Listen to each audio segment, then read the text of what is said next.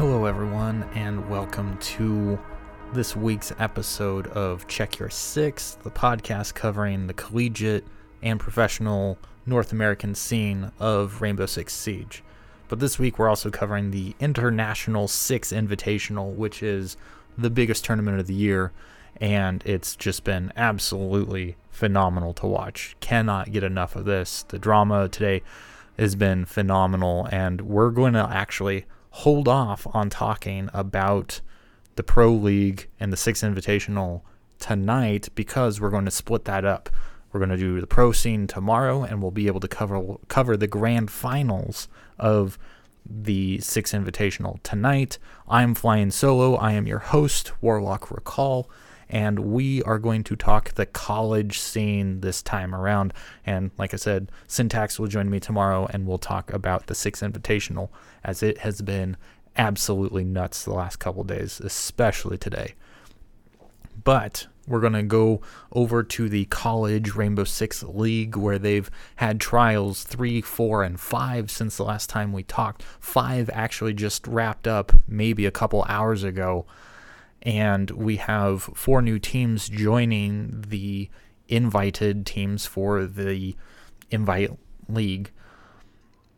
Now, we're going to go... There's special news before we go into those results. Trial number 7 is actually going to be a special sponsored trial by the GeForce student program at DreamHack. So the teams that go there, go to DreamHack for trial number 7. That's right. They are competing at DreamHack, and people will be able to watch it live from the Bring Your Own Computer area. So the other special thing about this trial in specific is the reward. Compete live at DreamHack, and the first place winners will receive GTX 1060 video cards. So, boom. If the overall prize pool wasn't enough, if the notoriety and the fame and the fortune wasn't enough, now you get a GTX 1060 just for qualifying for the league. So, that's a big deal right there. Now we're going to go back into the past, about a week or so. The third trial, we had UCI White, ASU Maroon, so Arizona State University Maroon, University of California Irvine, Texas Tech University, and Northern Arizona University A-Team qualify for the Invite League. The fourth trial wrapped up with Arizona State University Gold, University of North Carolina at Charlotte, and Ontario Tech University Aqua, the Ontario Tech University Aqua team. I don't know if that's the A team, B team, C team, whatever.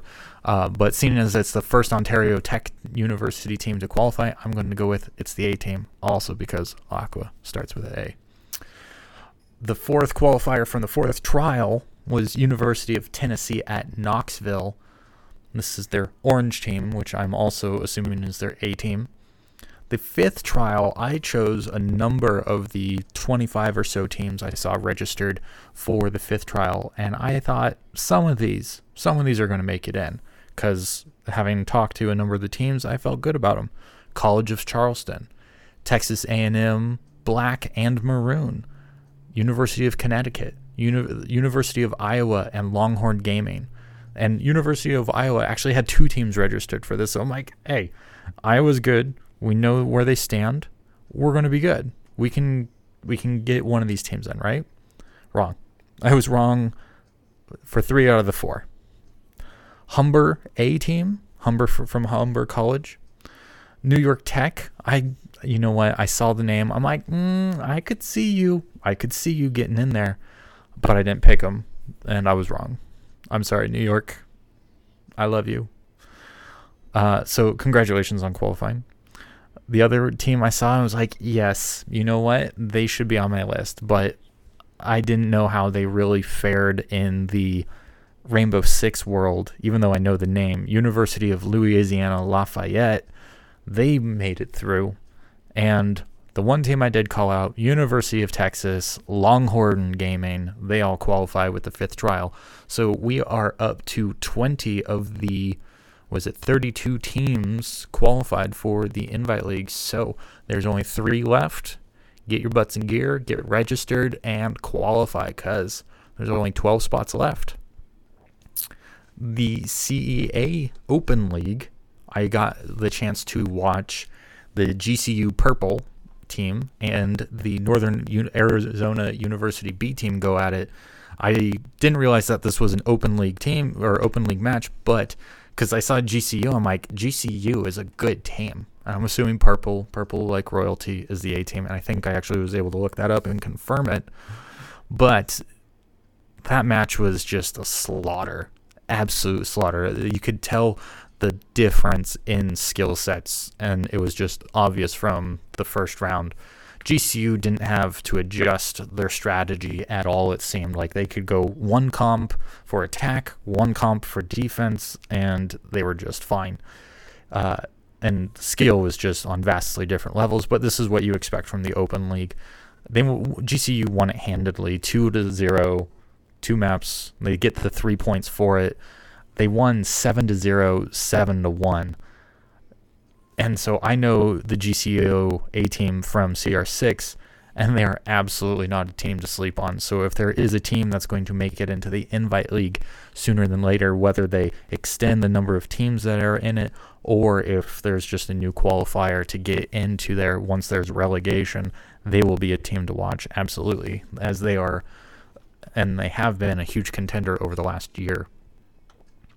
The Invite League, and this is one step that I have to say thank you so much to CEA for recording and making public, whether or not the match was a forfeit. And I can tell you right now, none of the games in the first 2 weeks of the CEA Spring League have been a forfeit. Boom. Done. We have integrity being established for all of these teams and how good they are. So that's exciting to tell. The one match that I went through and I got to kind of speed through and watch and catch a little bit of the commentary, Arizona State University versus the University of Akron. And let me remind you, University of Akron was the previous season's 3 league winners. So CEA, CRSL, and CR6. University of Akron won all 3. So Arizona State University came out swinging. And it was a close match. Close enough. Like Akron always just kind of seemed one step behind them, which is why they lost Clubhouse 7-5. But in another close match that was round for round, University of Akron keeping pace. Like they lost the first round and then they tied it up, or they lost a round and then tied it up, and they kept that pace all the way up to 5-5, and then they eventually strung a couple of rounds together. Akron pulled it out to win Coastline with a comeback, and with that, with the way CEA is set up, splitting the series will net each team 1 point. It is a best of 2. If they win 2-0, they get 3 points. If there's a draw or 2 draws or whatever, I believe that's 2 points for each team. I can look up the scoring system another time, but they split this 1 point each, which after the last match, the standings in the Galahad division, where Arizona State and Akron play in, the standings haven't changed, but neither has the gap between ASU and Akron. ASU leads the division by 2 points over Akron, so they're 1 match away from Akron being able to take first place.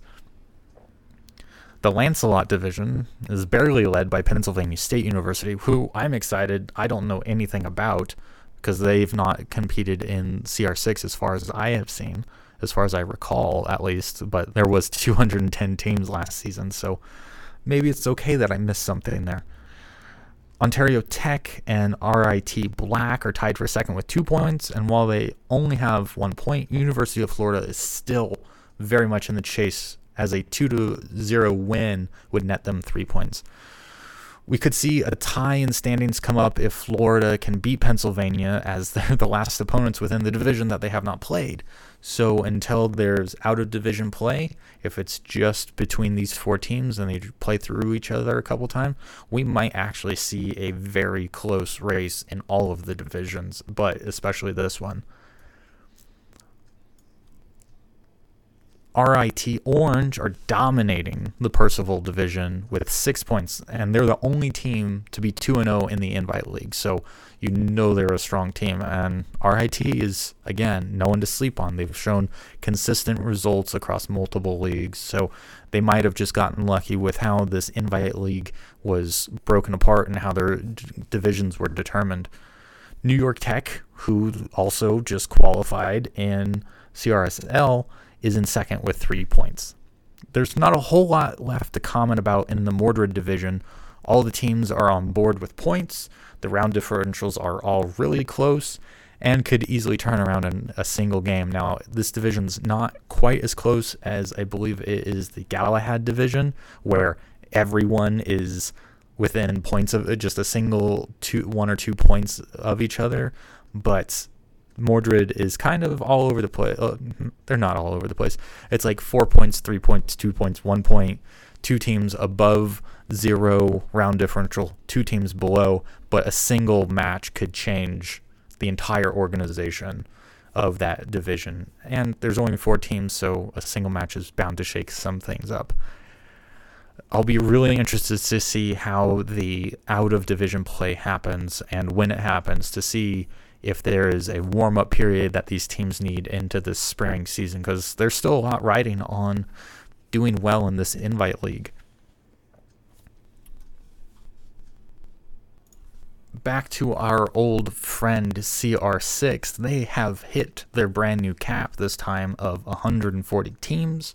Schedules for teams should be coming available on Sunday, and if you're in the Discord, you might be able to glean a look at that schedule, and so we can see when and where teams are going to be playing. And I'm really hoping to break down their divisions of 140 teams and how they have that broken down.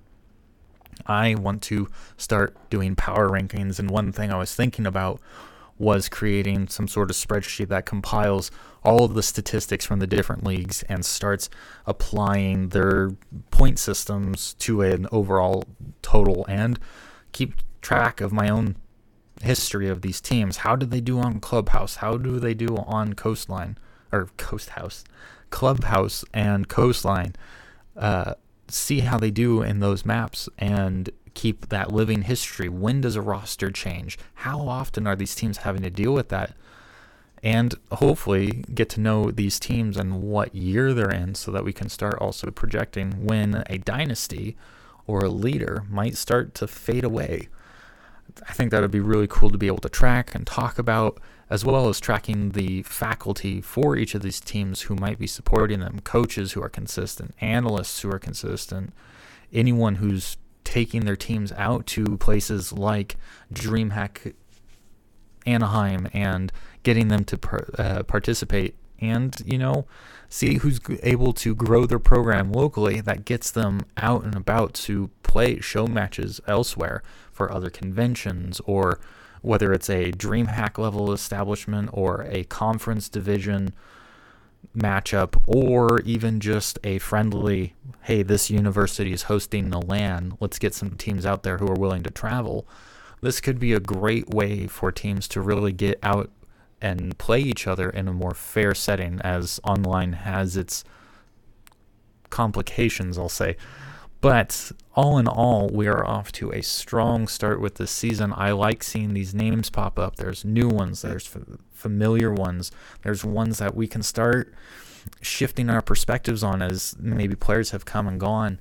And as usual, depending on how you all feel, you can leave me a message on the podcast and tell me a little bit more about what's going on behind the scenes with the leagues that you know, with how your team is performing in one league or another, or all 3 of them if your teams are performing there. I would love to know more about the players and about the teams. So if there's a team captain out there or a team member who is not shy, who wants to talk their team up, who wants to show everyone else how their team should be behaving and performing and practicing and training, hit me up. Send me a line. Catch me on all social media at Warlock Recall, or you can leave a message for this podcast at anchor.fm/checkyour6/message. Leave a voicemail. We'll talk. We'll exchange details. I'll track you down, and we'll get something in the books. I would love to have you on as a guest of the regular Thursday night interview podcast editions, or we can even do something off to the side. I would love to stream and play some games with your teams just to joke around, just to have a good time and get to know the team members and where they're at, headspace wise, what they think of Siege, the good, the bad, the ugly, and just see you all goof on some people who are completely disorganized while you all just absolutely dunk on them. I think it's a lot of fun, and just getting to know you all would be a huge boon to the show and a great way to track the history of college-based Rainbow Six. Anyways, with that, I'm out. I will catch you all tomorrow, and look forward to some exciting talk about the Six Invitational.